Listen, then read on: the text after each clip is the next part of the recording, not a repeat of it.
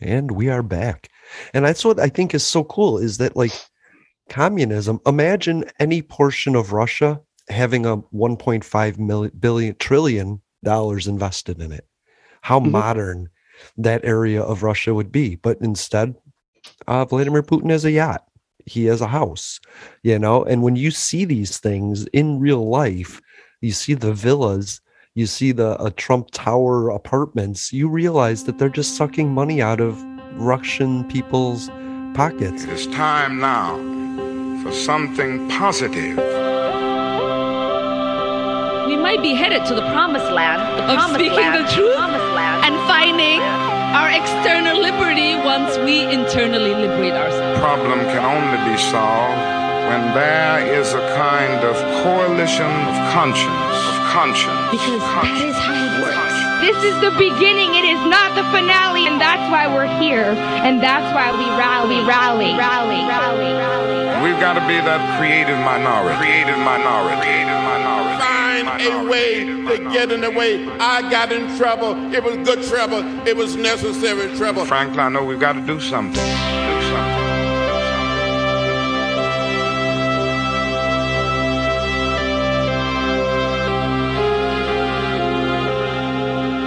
And I wanted to say that I kind of feel like Trump is a kleptocrat, not to be a dick. I feel like he just wants to siphon resources that should go to Americans into his own pocket any way he can. Oh, that's clearly evident based on the way that his good. PACs have run. I try and stay middle of the ground, so I really don't want to attack him on a partisan level. I just feel like that's like he doesn't want to be communist. He doesn't want to be Vladimir Putin, but he wants to be communist light. Like Bernie Sanders is to socialism. I feel like Donald Trump wants to be to communism. Well, he wants to be like the upper level of communism. He doesn't want like any type of actual communism. And it's that, he gets to have his assets, he gets to have his things, and everybody contributes into, him being him. But nobody gets any sort of benefit off of that. Everybody at the bottom gets to starve. The kleptocrat. Right. Mm-hmm. And I think that's what ends up like, as we've talked about before, communism on paper has always looked great. In practice, it looks like kleptocracy. Right. But I can imagine, that's what I was trying to imagine, was like Ukraine being this place where Vladimir Putin would have spent $50 billion to make communism look good in Ukraine. Like, why wouldn't he just like go into Ukraine and walk around and hand people flowers and say, "Hey, I'm Vladimir Putin. I love you. Come and join us." Well, and that's that old mentality of old Soviet doctrine versus what we did in the West. We went in, we spent a bunch of money modernizing countries, right? And when their economies took off on their own, they would work with us. Yeah. They were independent. I mean, to a point, I will say. It wasn't until I want to say like the late 50s that Germany and Japan were both allowed to like kind of branch off onto their own. Right. But even still, like, the idea of hearts and minds is that, if you go in and you give people good jobs, if you give them sustainable living conditions, that they're not going to upend their society for that. And really, that's what Putin could have done. It's kind of a libertarian belief that we should stop taking the profits and prosperity from our government and investing them into a further bloated budget. And we should be sharing the prosperity of our good fortunes with the people. Like right now, we have an unbalanced poverty line because a lack of resources are coming to the people that help I know you think So- homeless people don't invest in the economy. They are a part of the economy. You know, No, what I mean? I wouldn't say that. Not you personally. People overall have this view of Right. poor people not being. Poor people actually fund our economy with our with our oversized interest rates and, you know, student loans and things like that. So here's what I would say in terms of the libertarian perspective. Mhm. When you look at what it means to look at government funding, most of the time the way that a lot of libertarians look at how money gets sent to the government, we know that there's a ton of waste. We know that, you know, the accounting is questionable at best, and we know that what money is going to be spent is going to be overspent and underdelivered. You know, whereas, you know, if you were to put that money into the hands of regular American people or business people, they're going to spend that money more efficiently than the government ever could, and that's the truth. Correctly. And because governments bloat everything up, and you know, you have administrators on top of administrators on top of administrators on top of administrators, and each level of administrator takes more and more and more of a cut. Right. And until the point it's like, okay, cool, you know, if I wanted to buy this 100-watt solar panel, we say that, you know, if the government buys this really stupid cheap one, you know, they're going to spend $25 out of 100 on it, and all of that, the rest of that $100 is going to be spent on administrative fees. So you get one solar panel, whereas, you know, you might get, you know, three and let's say, you know, half solar panels out of the same $100, because we don't have the same level of administration if you just put it into the hands of everyday people. So in instead of actually being able to expand your purchasing power, you're limiting it because you have so much government involvement. Right. Okay. I dig it. I was trying to find. So Rick Scott came up with a list of 11 things that the Republican Party was going to work on. And I was looking for it because one of those things is government reform and debt.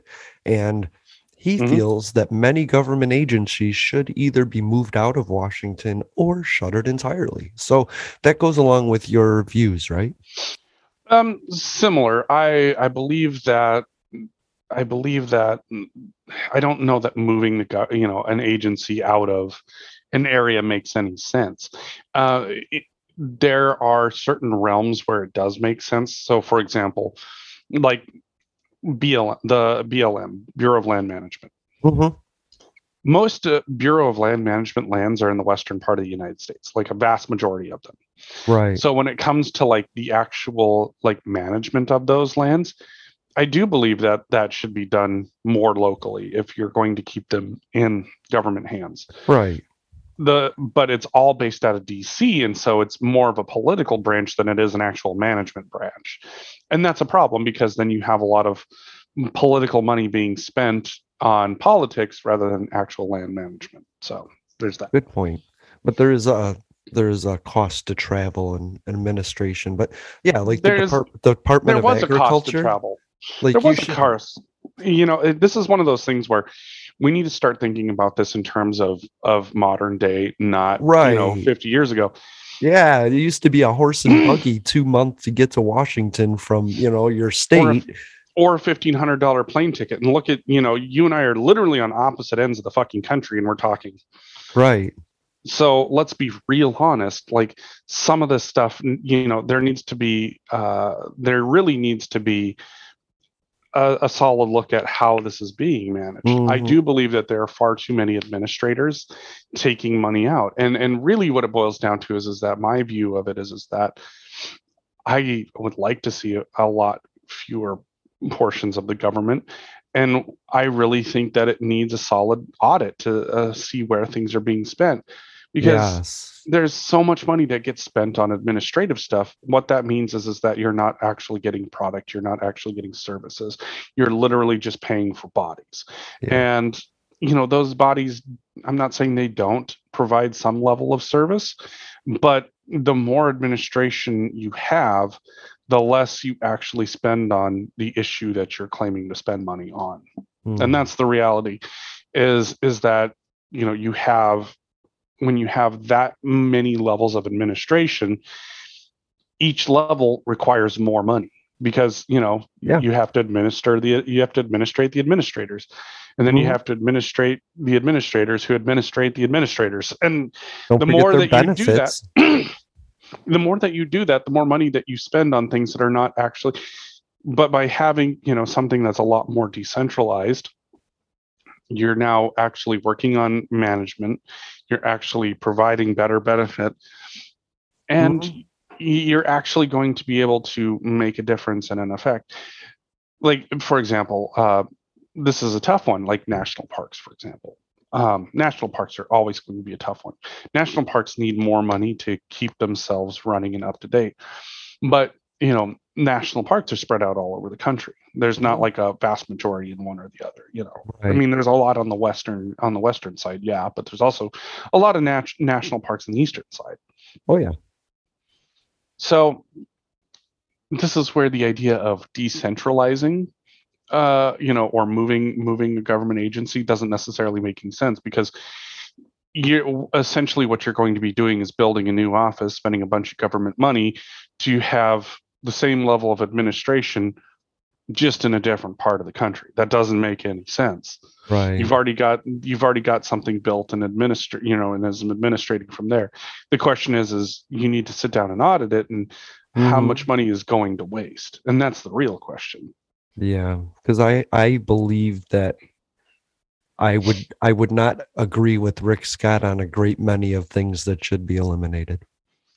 And that's the thing, is like, I have not seen what his list is, so I have no idea what all he said needed to be eliminated. Yeah, no, and I'm just going over the headlines of his proposals. Like, I'll put the link in the chat so other people can read it further. Like, okay, so number 1, he wants to reform education, and what that says right here is we will inspire. Let's see, what do we got? We will inspire patriotism and stop teaching the revisionist history of the radical left. Our kids will learn. That's number 1 on his agenda for Republicans. Okay, so basically he wants right-wing propaganda to be taught instead of left-wing propaganda. Or no propaganda? Or none? No, the fact is that, that whole like patriot history, oh, fuck off with that shit. I know exactly what that means. The 1776 project. Right, exactly. It's like, look, I'm not. Yeah. When you look at history, this is the reality that people don't tend to understand. History might be written by the winners, but there's still the loser's side and story that needs to be told as well. And yeah, it's hard to sit down and say, okay, what of this is just, patriotic embellishment, and what of this is just, the loser being butthurt and embellishing on, the defeat that they took. Right. Rather than, understanding that objectively, the experience is awful, and that, people like me have a lot to appreciate based on how our world has progressed. There are a number of people who have not gotten to progress in the same way. And you have to be able to understand how that history has worked. I mean, what are we going to tell people about slavery, for example? Are we going to sit down and say, oh, no, America is great because it was built on slavery? You're going to be an idiot if you say that. Well, the South says slavery was a good thing, that white people came and gave these people a place to live and work, and they treated them well and gave them everything they needed. They celebrate it in certain towns in the South. I think in Georgia, they have a slavery day where they have black people doing the Uncle Tom sort of thing. Thank you. I think school is based more on an outline as to where they show you a bunch of topics that are possible for you to continue learning, but they will never have the in-depth ability to teach anybody enough of anything to make them radicalized in one way or another. You know what I mean? We might learn about slavery on a half a page, but we also might learn about the founders' papers. I never learned about that in school. Mhm. You have to have a further education to be radicalized in one way or another. You know what I mean? So school isn't going to do that. If they're talking about slavery, it's a very polished version of it. And if you want to learn more, you have to go continue your education, you know? Right. And I think that's, and that's, like anything else, like our history needs to be very neutral. Yes, we arrived by, several ships from several different countries. Sure. But we also have to acknowledge that in order for us to live in those areas, we did have to kill Native American populations in order for us to take any sort of foothold. Right. And that those policies literally became a governmental policy. Manifest Destiny, for example. Sure. But it wasn't just America at that time. It was. It was. Slavery was a boom, a thing that started happening all over the place. White people started exploring, and they found that brown people had brown servants.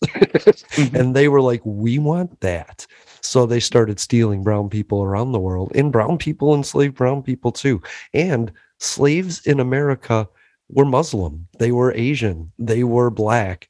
They were poor, mentally challenged white people. Slaves weren't demographically Black. They weren't monolithically Black, but in this day and age, we really need to let people know that the way we treated a majority of the Black slaves, because they were 70-80%, but there was other people in there too. You know what I mean? But we need to get people to understand that Black people weren't the problem, and they're not the problem. And I don't understand why denying that past is a good thing. You know what I mean? I want to know everything, but that's me. And that's but what it also boils down to is, everything is become so polarized, and there's grand opinions on all of this stuff. Like critical race theory is one of my favorites. Like, there's no high school or middle school or elementary school that's going to teach critical race theory. Why? Right. Because you don't have educators in those roles that understand critical race theory, and it's taught maybe in a couple of colleges. And the reality is that, like I've said multiple times, if you know anything about something called the 3/5 compromise, welcome to the gateway to critical race theory. Sure. I mean, we're studying everything all the time. We're analyzing everything all the time. We're analyzing how laws affect race, how they were used against minorities. That's just something people do. It's called thought. You know what I mean? and don't get me wrong, there are people that are going to take it too far one way or the other. Any type of supremacy is a bad thing. Let's be real honest. But if you're standing in a store and you see a Black man get tackled to the ground by a police officer, and you think to yourself, I wonder if that was justified. Yeah. That's critical race theory. You're considering the way the law is being used against a minority. And even if you're in your own personal life, you're still doing it. Like, I didn't get treated like that. Why does he get treated like that? Oh, I'm glad he gets treated like that. Or I'm not glad. That's critical race theory. Right. And that's the real answer is that, out of all of this stuff, it's that, you have to look at it objectively, and there's going to be people on multiple sides that are going to be pissed at at the data and the results that are collected, and that's okay, because oftentimes we think we know what the answer is, and then when we start to collect the data, suddenly it's like, oh shit, that doesn't look anything like what I thought it would. Right. But we're not doing these things to blame white people.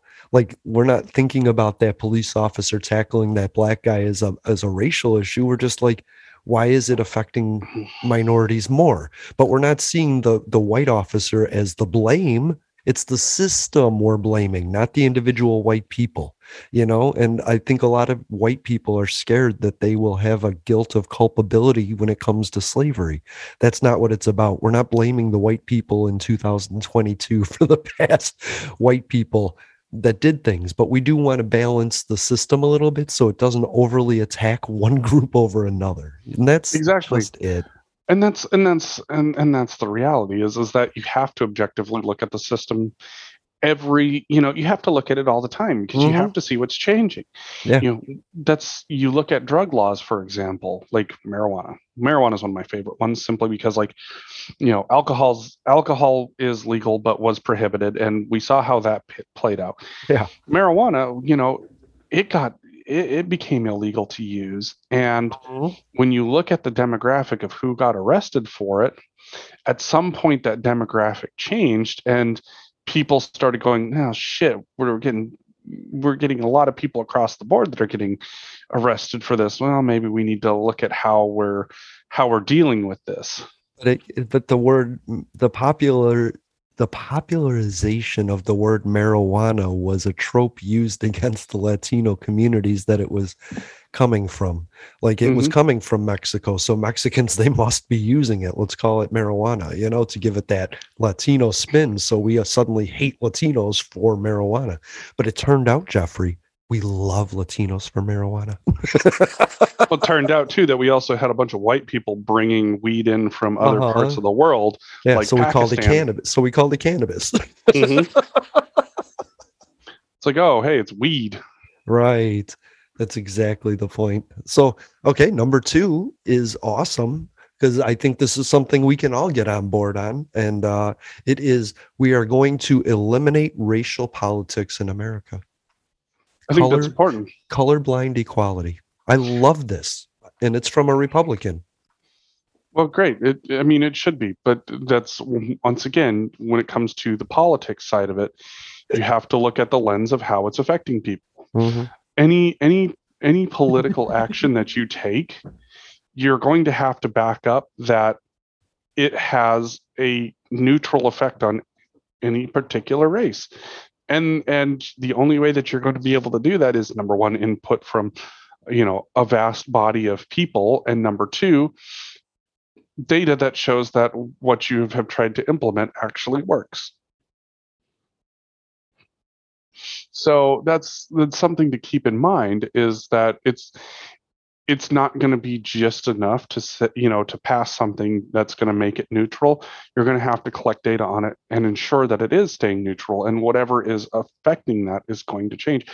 And I think that, when you look at it, this is something that we've talked about multiple times, is that you have the left that inherently thinks that, Black people are going to vote Democrat. And it's a weird idea, because, I think we all know that there's a large group of Black conservative Christians out there that, they're not going to vote Democrat. Yeah. Or there's a number of, a lot of Latinos that come across, they're very religious and conservative, and the idea that they're going to vote, for Democrats just because they're brown is really weird. Right. It's like, a lot of them have they have beliefs pretty much similar to where I grew up. And it's like, there's no way that they're going to look at that and look at, Democratic Party and go, yeah, no, I'm totally going to vote for that.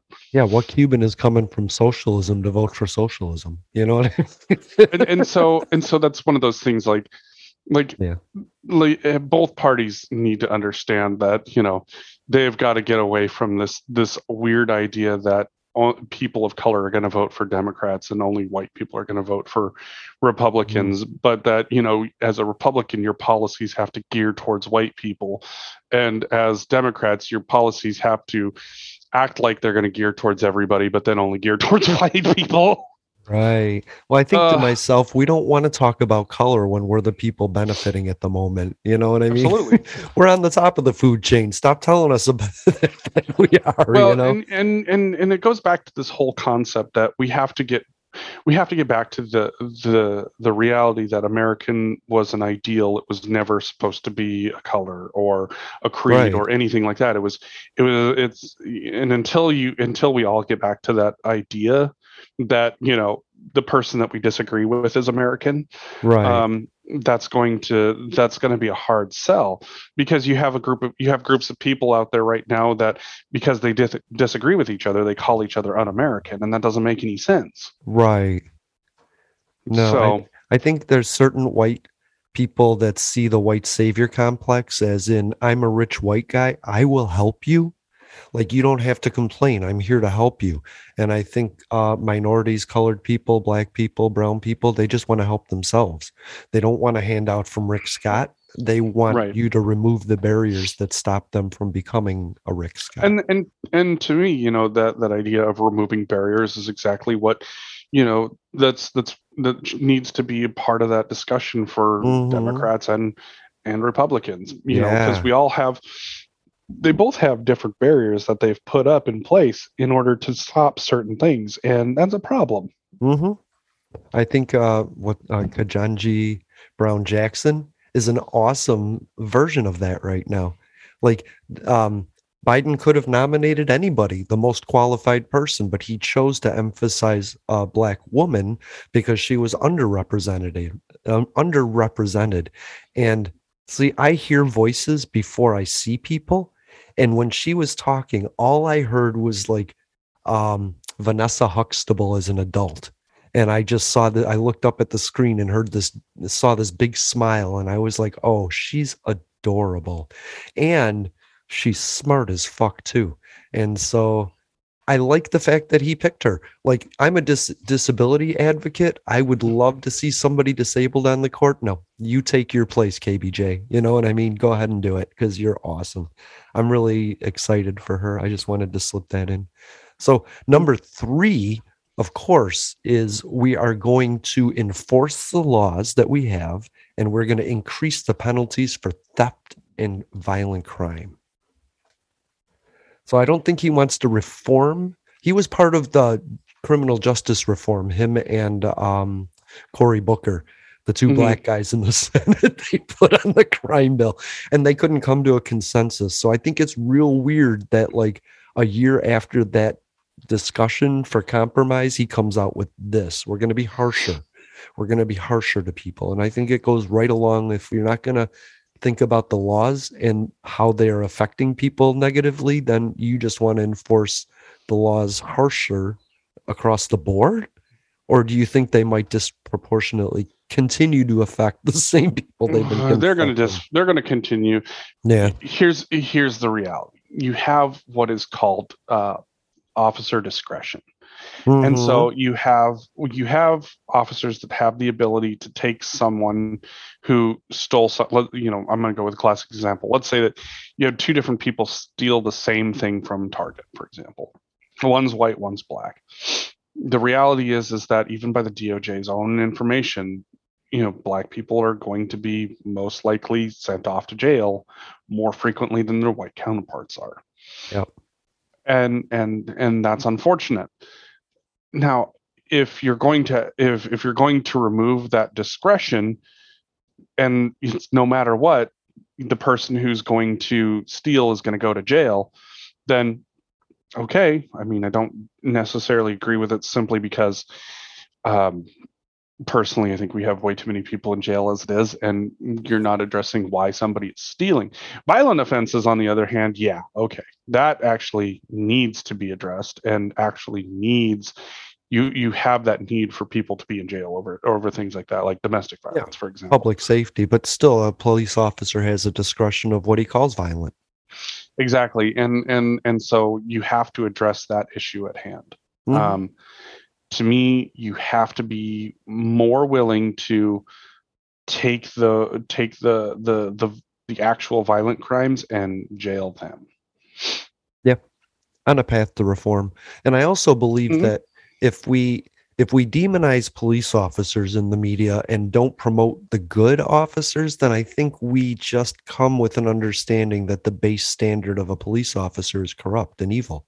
And if we don't promote good officers and highlight them and let them know that they're on a pedestal for us, they won't attempt to be on a pedestal for us. They won't try and be better. To be the best cop in a corrupt system is still bad, right? Because we don't promote them. But there's 95% of the police officers out there are really good, honorable people, and we don't say that enough. We just broadcast the Derek Chauvins of the world and say that's what police officers are like. That's not what it's like. And police officers stood up against him and said it was wrong. And So yeah, it's not about the crimes, it's about the standardization of the crimes. You know, if And you're going to that's- consider Yeah. one guy looking at you wrong as a violent act, but another guy is just a timeout, yeah, that's a real issue. Exactly, and that's so unfortunately, like anything else, I still think that one's not addressed. I think it's just going to affect one group of people more than another unless you actually take away the ability to for an officer to to make their own determination. It's like, look, this is what the accusation is, here's the evidence, boom. Right. And I know it sounds stupid, but I always believed that we should privatize cams. If a police officer has to wear a cam, what do they call them? A vest Body cam, cam. or a body cam? I think we should privatize those, and we should also have body cams. And then it's our video against his video. You know what I mean? And I know it's a shitty world to live in, but we live in an evidence-based world, and sometimes your word isn't going to be taken the same because of the systemic problems of our criminal justice system.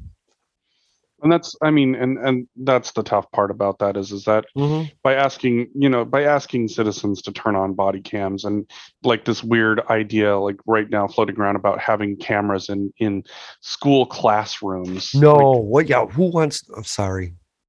That's just a like, it's this weird, at some point, like, what you have to agree to is that, look, we're all getting standardized education, and that standardized education is for the most part pretty fucking, like, it's as bland as flour for the most part, right? But if you, like, the people that think that their kids are learning fucking critical race theory in kindergarten, that's insane. But they are complaining about something. They're just misusing the term critical race theory. They still have an issue with being blamed for racism when they continue it, Right.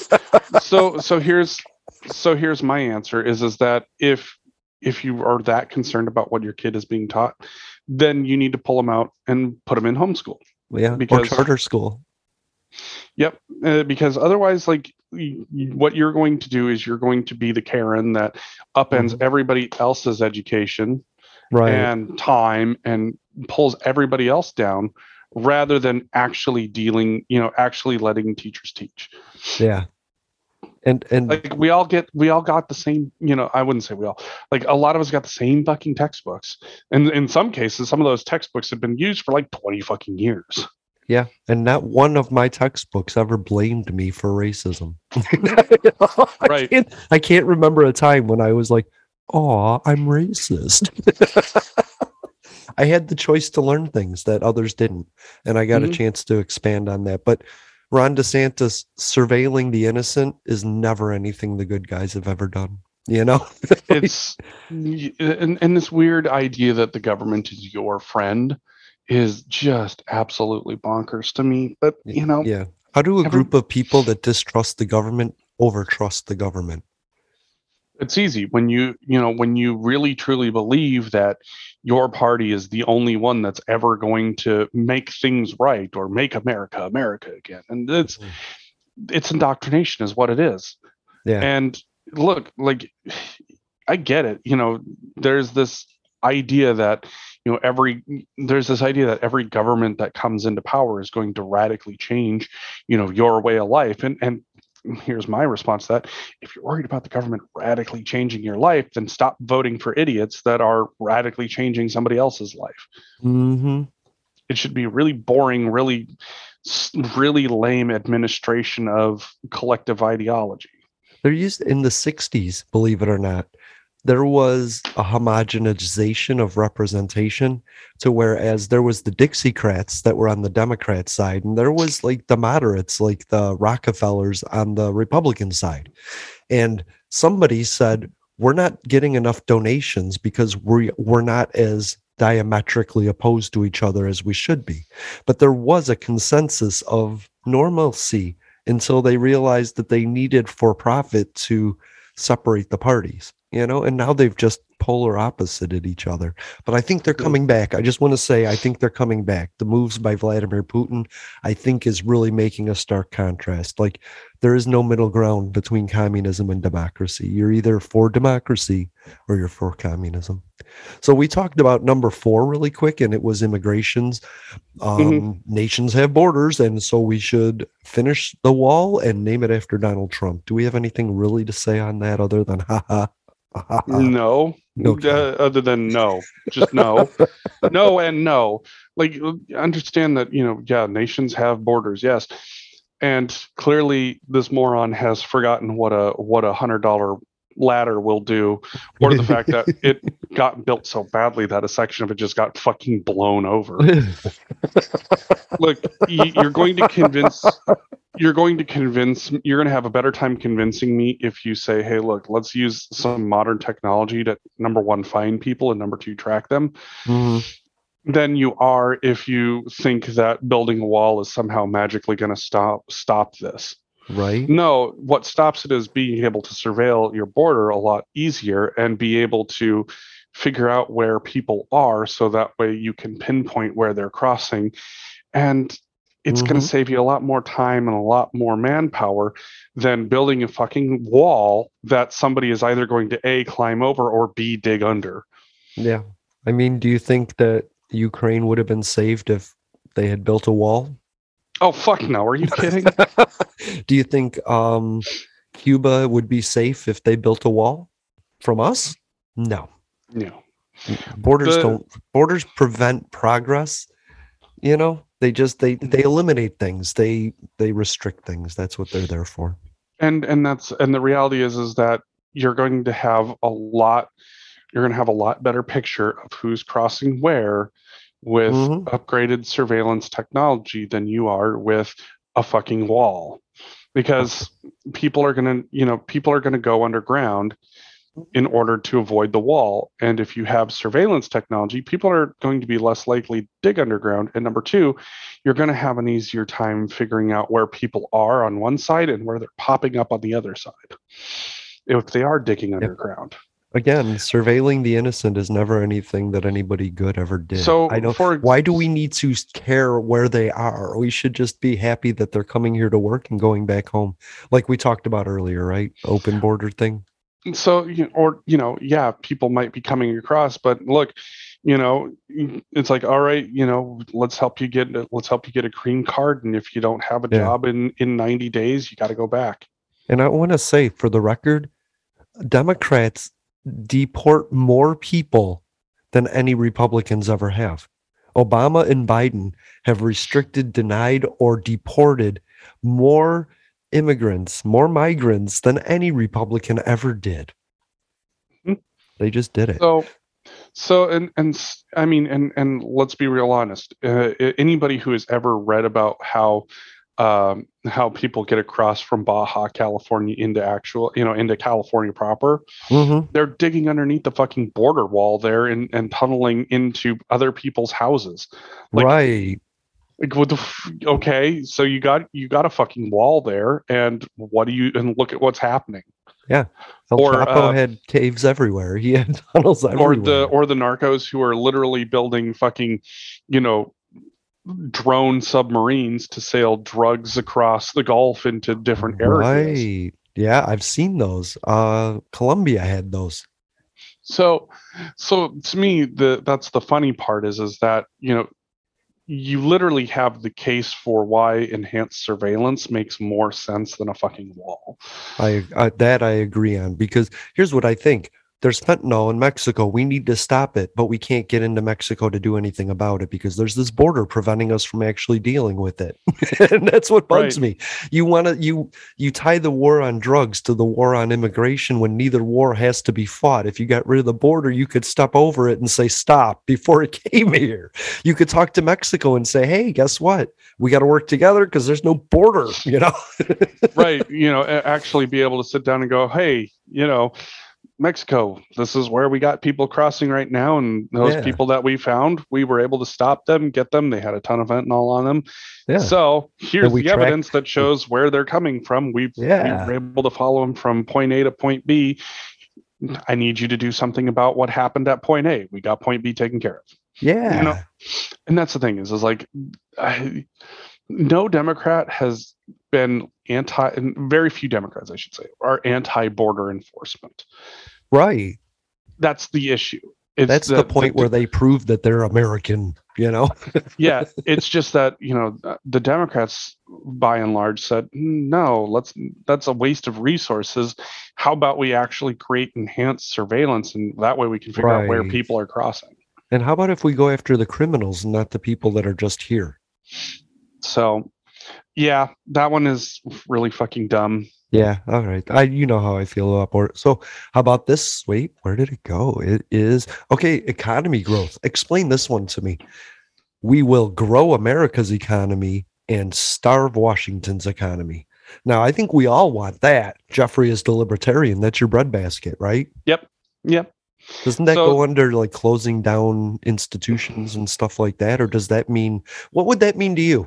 Starving Washington's economy. What that means is, what that would mean is, ideally, if it was actually true, is that you would have a lot of bureaucratic red tape that gets cut, so that way you could do more business globally and be able to, have American products be sold a lot faster and a lot better than the way that the current government handles it, because the government does, weird things in terms of being able to export to different areas. So, basically allowing the American people to choose their markets, which they sell, versus letting the government choose their markets. And, basically the way that I see it is, if we're going to look at restrictive measures on selling, what would make sense is that the government goes, okay, you can't sell to North Korea. Okay, you can't sell to Iran. Okay, you can't sell to Russia. And that's, and basically what it boils down to is that, you have some issues where you'll have some countries work as third parties, where they'll buy something from you and then they'll move it on to Russia. And I mean, China has done that consistently, where they'll, we have sanctions on North Korea. So China will buy something from us and then they'll send it on to North Korea. Right. Cuba too. Cuba does work on airplanes of North Korea, right? We caught Okay. What I see and what I hear him saying is politicians' salaries should be based more on the deficit, right? Like they shouldn't get a raise as long as there's a deficit. If they shouldn't get paid as long as there's a deficit. Like their pay should be tied to the GDP and the deficit and the benefits of their community. You know what I mean? We should all share. That makes sense. That makes sense. We should start cutting their insurance down a little bit. We should start budgeting based on that.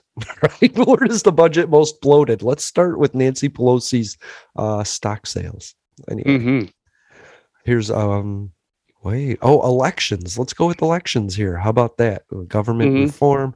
Free and fair elections. Today's Democratic Party is trying to rig elections and pack the courts because they've given up on democracy.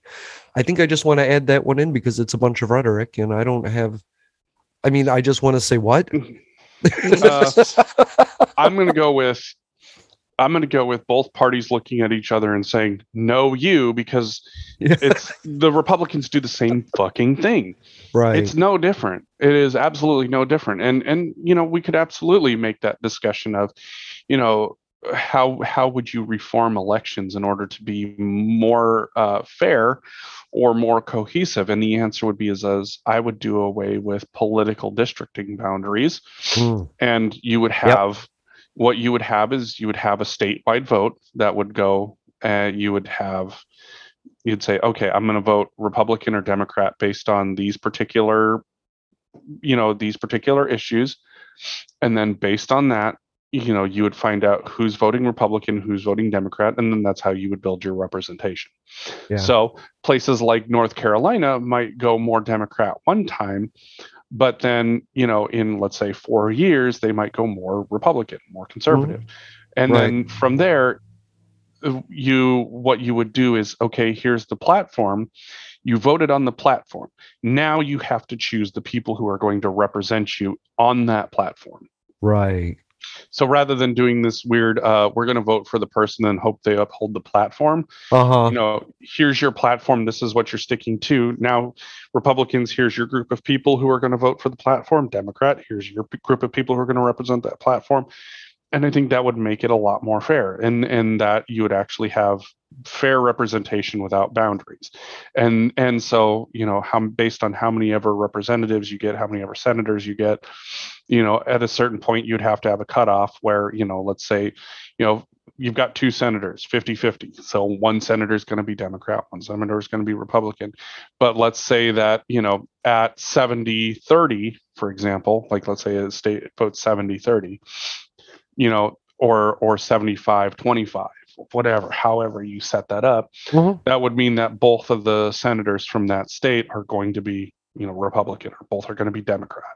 And then that way, what you end up having is a more likely representation, rather than, you have a weird fucking these wonky districts that lean Republican or lean Democrat because of how they've managed to draw them. It doesn't like that sort of shit is just weird and crazy, because it doesn't actually lead to representation. It leads to, a partisan representation, and it's straight up gerrymandering. So I think if you want to get rid of gerrymandering, what you actually have to do.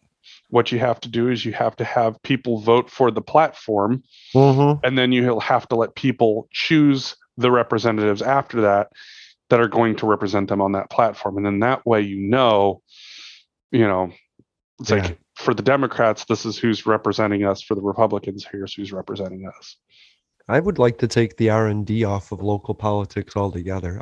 I wish people couldn't run on being a Democrat or a Republican, but had to run on their record and experience and plans. That's for me. I would like that too, but that's never going to happen. Yeah, I know. And then there's proportional representation, which I always like. The Center for Election Science has a lot of great ideas on approval voting, proportionate voting, just some really good stuff. So number 8 here is the nuclear family is crucial to civilization. It's God's design for humanity, and it's propaganda and bullshit and religion. Right. Thank you. Let's remove. God has a place, but it isn't in my fucking government, right? It's separation of church and state, and this is neither. So that's insane. That's under I have nothing against a person who wants to have their nuclear family. I think that's great and fantastic.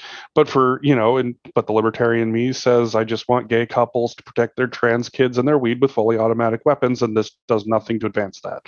Yeah, I don't want a definition on what a nuclear family is. I want that open to the family to decide.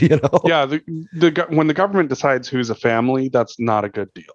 Right. And that's I'm going to throw this one in here now. Number 9, it's gender and life science, which is men and women are biologically different, made male and female. He created them. What? Wait, what?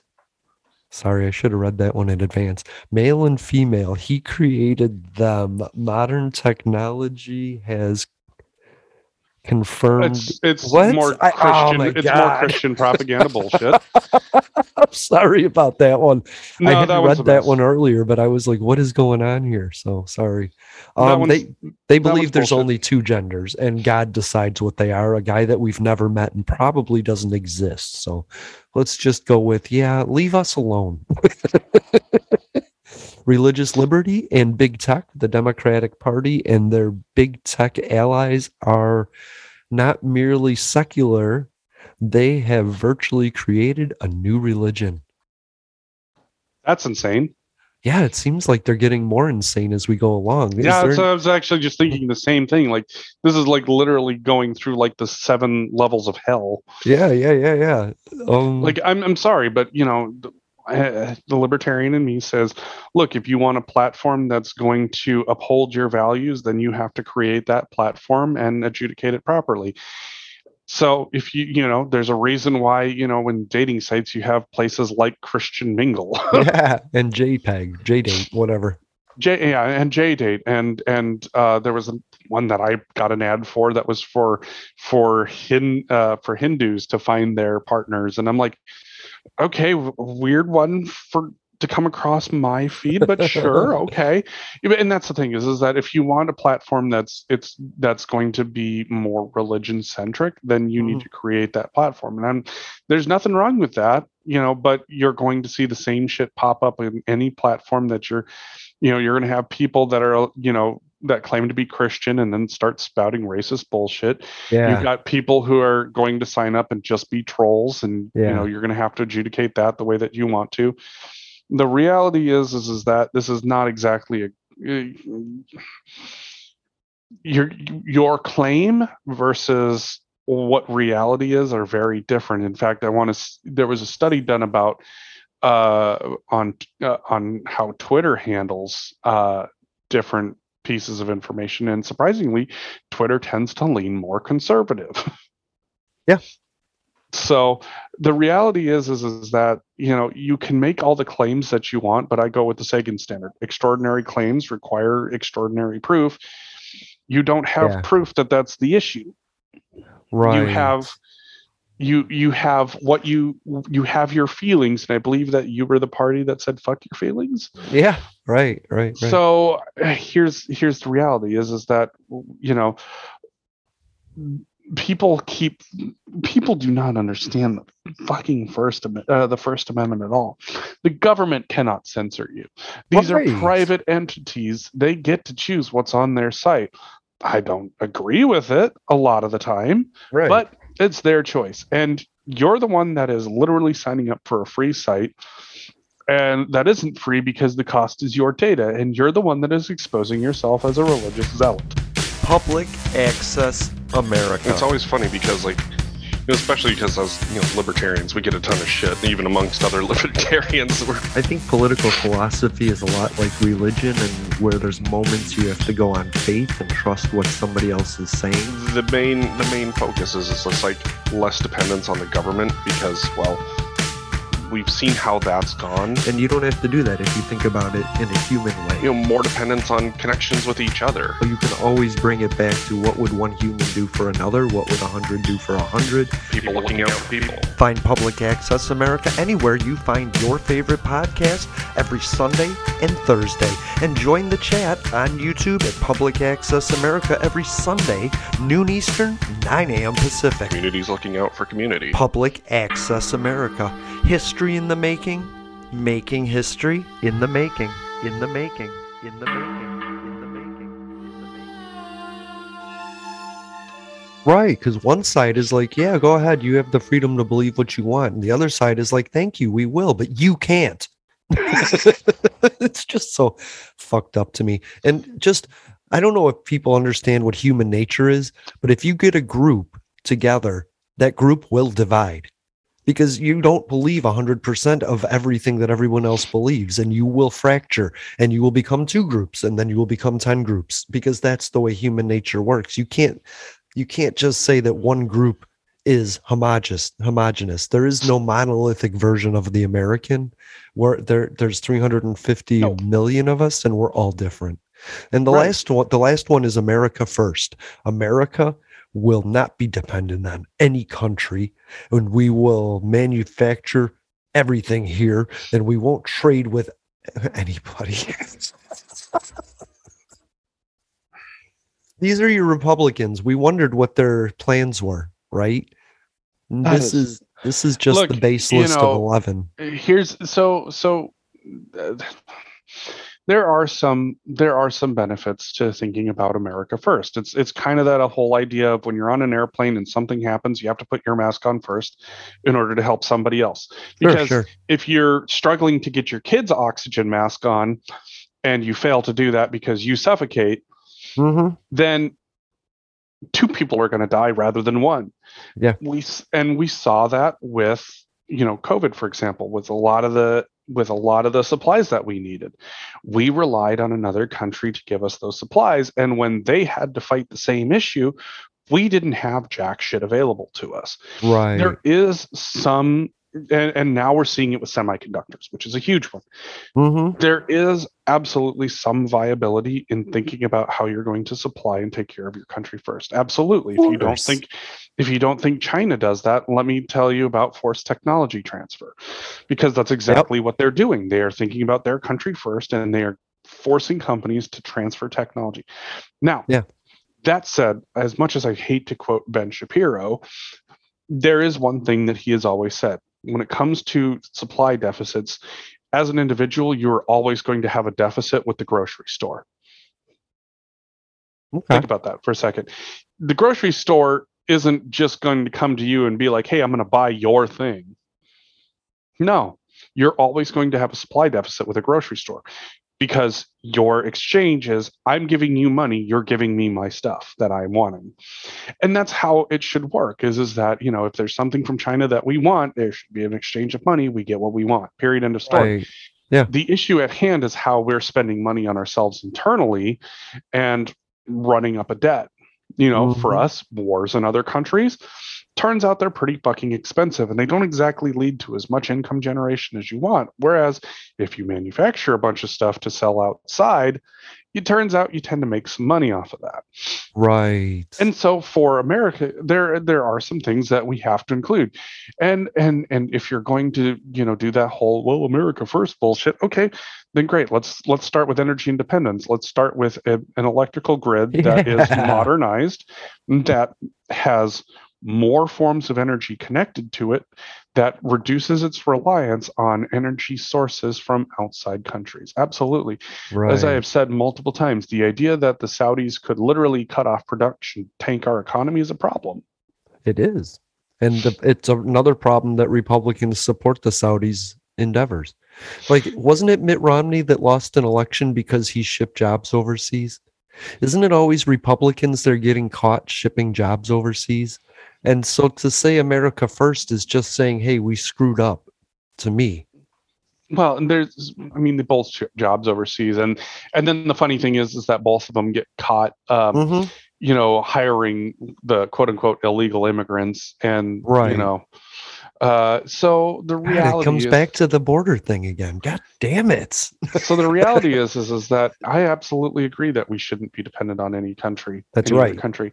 I think that that's important. And I think that, you know, we have the ability to be a production powerhouse. But that, you know, strategically we have shipped stuff overseas to places like China, Taiwan, South Korea, Vietnam, Thailand. We've done that because it is cheaper to do manufacturing in those countries. That's where the resources are. The nickel and titanium aren't here; they're in Ukraine. Let's have Ukraine manufacture it, so we don't have to ship buckets of titanium here, right? And that's how we started doing it. But that's how we lost out. And you either have to bring the resources in and manufacture it here, or you have to set up your manufacturing where the resources are going, or where it's easier to get them. Right. And that's the honest answer. But it wasn't just that they set it up where the resources were. In terms of raw materials, they set it up where the resources cost less, i.e. human capital. Well, yeah, they set up in China, even though maybe Taiwan has a resource, because it's easier to ship it to China from Taiwan and then have cheap labor. Yeah. We invest in communism. We invested in Russia. We invested in China. All the strength they have comes from a global capitalism, right? Like they couldn't have become what they are, the force they are, if we didn't give them the money to do what we do there. Like, if we didn't ship the jobs over there, right? Absolutely. Or if we accepted $1 more for our back scratcher that was built in Mexico, you know, and yeah. So I don't like America first. I like America's first. Can we change that to America's first? I personally wouldn't mind that, but at the same time, it's like they're not going to do that, and their version of America first is, well, my policies first. Yeah, my people.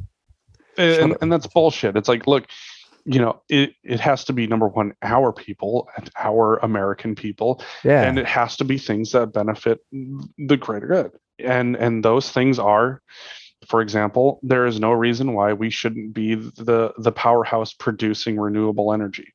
There is no reason why we shouldn't have on-demand nuclear sources. There's no reason why we shouldn't be able to, number one, sell new electric cars, number two, sell conversion kits so that way our older vehicles can get upgraded to be electric.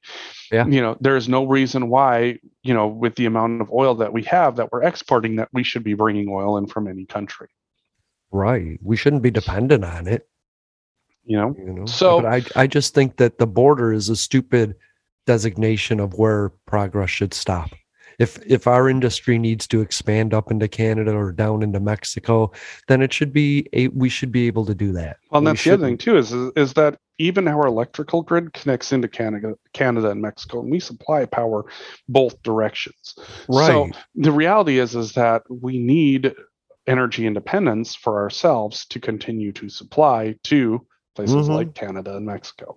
And people are migrating here because it's shitty there. If we make it better there, they won't be migrating here. And believe me when I say that's a loss for America. And not being a melting pot, sending people back to their own countries to make their countries better will diminish our ability to build a greater nation. We want that melting pot. We want the best from every country, but we need to figure out that they come here to learn, go back to teach, instead of stay here to earn. Well, and that's the other issue is that when you look at some of the great industrialization is that, we had people coming in from other countries. Germany, for example, during their Wunderschaft, I think is what it was called, in German, like after we did all of our huge investments to fight off, the growth of communism, they were bringing in Turkish and Greek workers in order to increase their ability to, make products in Germany that could, lead to their global domination as it is. There is no reason why, we shouldn't be manufacturing here, but having people come across the border in order to do it and make it easier for them to also go back home. Germany, we're running out of time, but I want to say Germany brought in over 1 million Syrian refugees, and everybody was worried about that.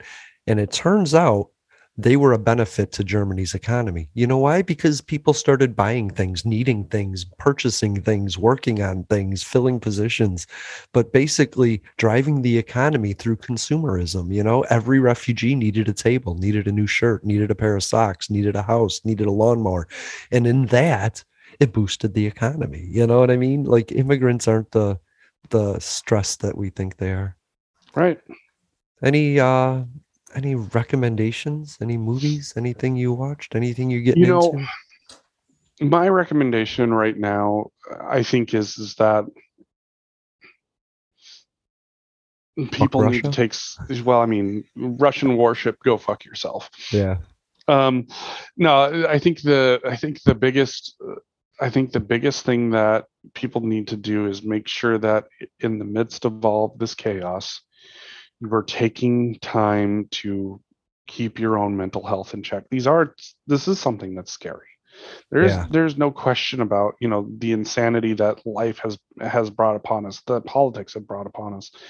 And everybody has to be willing to take a step back, take a fucking deep breath, and really think about things, and a lot of things could be solved by leaving each other the fuck alone. Yeah, you don't know what people are going through. And you only need to be present in their life when they ask you for help, and you only need to be helping them in the way that they're specifically asking. And that's all, and that's what it boils down to. It's just like you don't want somebody involved in your life. And when you do want somebody involved in your life, you only want them to help in a way that you're specifically asking. For sure. And the other, on that subject, when I ask somebody if they need help and they say no, I don't push the issue. I don't try and force myself into a position. And I think people find it odd or that I don't care. I very much care. That's why I asked, but I'm not going to push you because I trust you because you're my friend, Exactly. And that's what it boils down to. Okay. I'll wrap up with fuck you, Vladimir Putin, but I love you, Russian people. I love the Russian people, and my hope is that one day things will calm down enough, things will be great, and I would love to come see you guys and experience your culture, because I really do think that based on where I grew up, I probably have plenty in common with the Russian people. They just want to be left alone to live their lives in peace and have their nice little corner of the world. To those who would tear the world down, we will defeat you. This is our moment. This is our time. To those who seek peace and security, we support you. Yes, we can. And to all those who have wondered if America's beacon still burns as bright, tonight we prove once more that the true strength of our nation comes not from the might of our arms or the scale of our wealth, but from the enduring power of our ideals, democracy, liberty, opportunity, and unyielding hope. Let me tell you something you already know. The world ain't all sunshine and rainbow. It's a very mean and nasty place, and I don't care how tough you are, it will beat you to your knees and keep you there permanently if you let it. You, me, or nobody is gonna hit as hard as life. Ask not. Yes, we can. What your country can do for you. I have a dream. Ask what you can do for your country. My poor little children. Yes, we can. One day live in a nation where they will not be judged by the color of their skin, but by the content of their character. I don't have to tell you things are bad. Everybody knows things are bad. It's a depression. In this lifetime, you don't have to prove nothing to nobody except yourself. But it ain't about how hard you hit. It's about how hard you can get hit and keep moving forward. How much you can take and keep moving forward. That's how winning is done. Welcome to Public Access America. Yes, we can. Sunday live streams on YouTube. I wanted to run out of that tunnel for my dad. On Twitter. What? Apple Podcasts, Stitcher Smart Radio Public, and Spotify. Yes, we can. Public Access America. History in the making. Making history in the making.